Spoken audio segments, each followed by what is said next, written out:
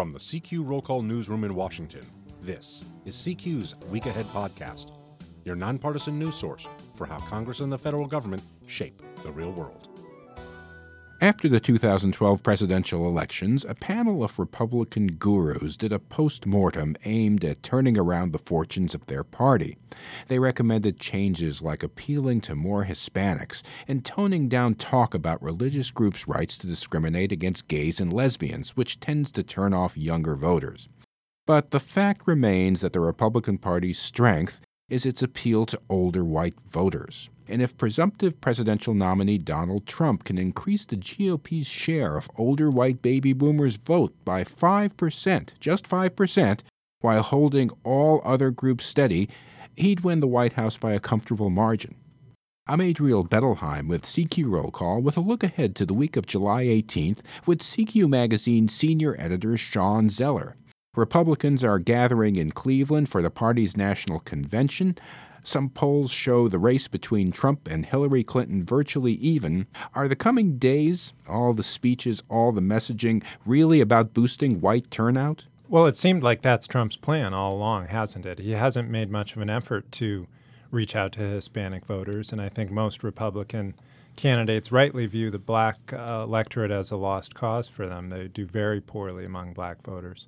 So it certainly seems like Trump's plan is to expand the playing field for the Republican into states they haven't won in a long time, like in the industrial Midwest. You write that Latino voters are likely to turn out in big numbers because of Trump's calls to build a wall on the southern border and deport 11 million unauthorized immigrants. But there's a scenario where Trump could still win the Electoral College and narrowly lose the popular vote. That's right. The Brookings Institution, the centrist think tank, and the Center for American Progress here in Washington, which is a liberal think tank, did a study. And they overlaid the 2004 demographic patterns on the current electorate.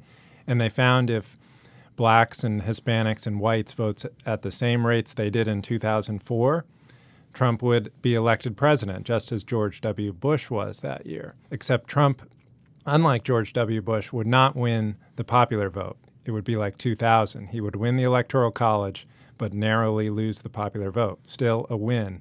Donald Trump would be president. Trump is running on a nativist platform, but if you take away the bombast, in some ways he's not going much farther with the policy prescriptions than Mitt Romney did in 2012 or than John McCain did as the Republican nominee in 2008, right? Right. That's interesting because, as you mentioned earlier, after the 2012 election, the Republican National Committee put together this postmortem at which they recommended reaching out to Hispanics and adopting more lenient immigration policy.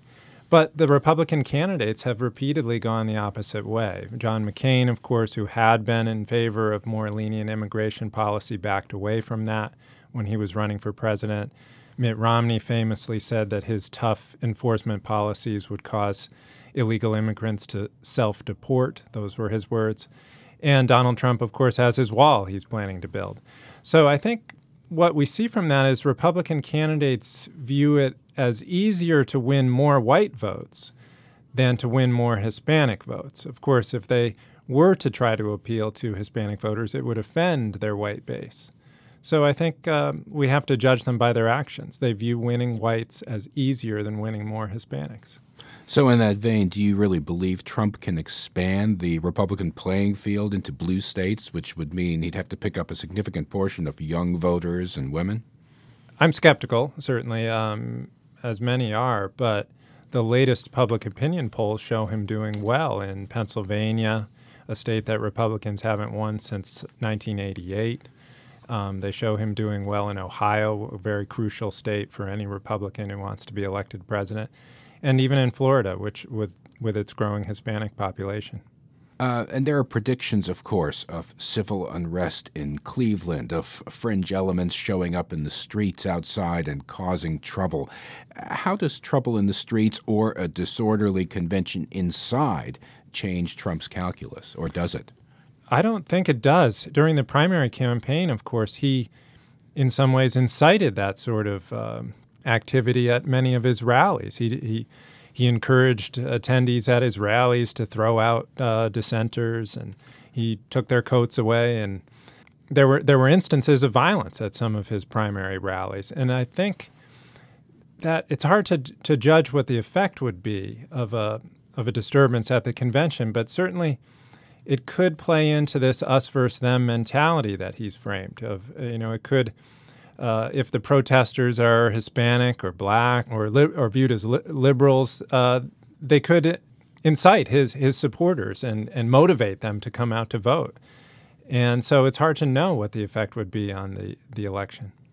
In an unpredictable year for politics, do you expect many surprises in Cleveland, or will the official proceedings be pretty pro forma? We've heard less going into this convention than at any time in recent memories. The convention came together very late. The speakers list came together late.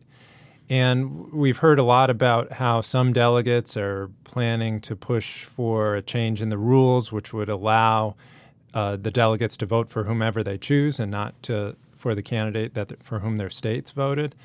So it's very unpredictable at that point how that'll play out, whether it will fizzle and this will be indeed more pro forma, or whether it will turn into a major brouhaha on the floor.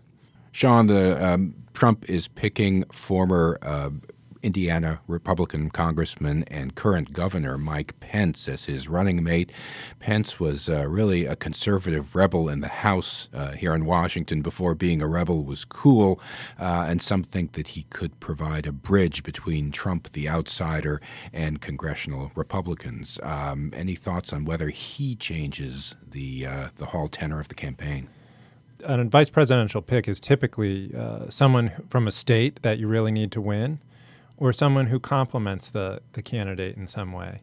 Mike Pence being from Indiana, it's not about the state. If Donald Trump loses Indiana, that's a disaster, because Indiana is a Republican state, and Donald Trump needs to win Indiana.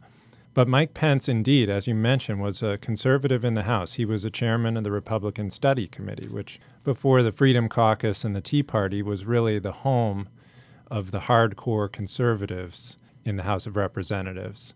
He may assuage some concerns. That group has had concerns about Donald Trump, and he may indeed, as you say, build a bridge to those rebels in the House who have been so effective in the last year or so, with dethroning Speaker Boehner, for instance, and the Tea Party movement, which in 2010 was so effective at winning the House majority. So he could help revitalize that conservative movement in the election. CQ Magazine senior editor Sean Zeller looking ahead to the Republican convention in Cleveland. I'm Adriel Bettelheim. Thanks for joining us. You can get daily convention updates by subscribing to this podcast on iTunes and Stitcher, and you can find all of our podcasts at rollcall.com/podcasts. Have a good week.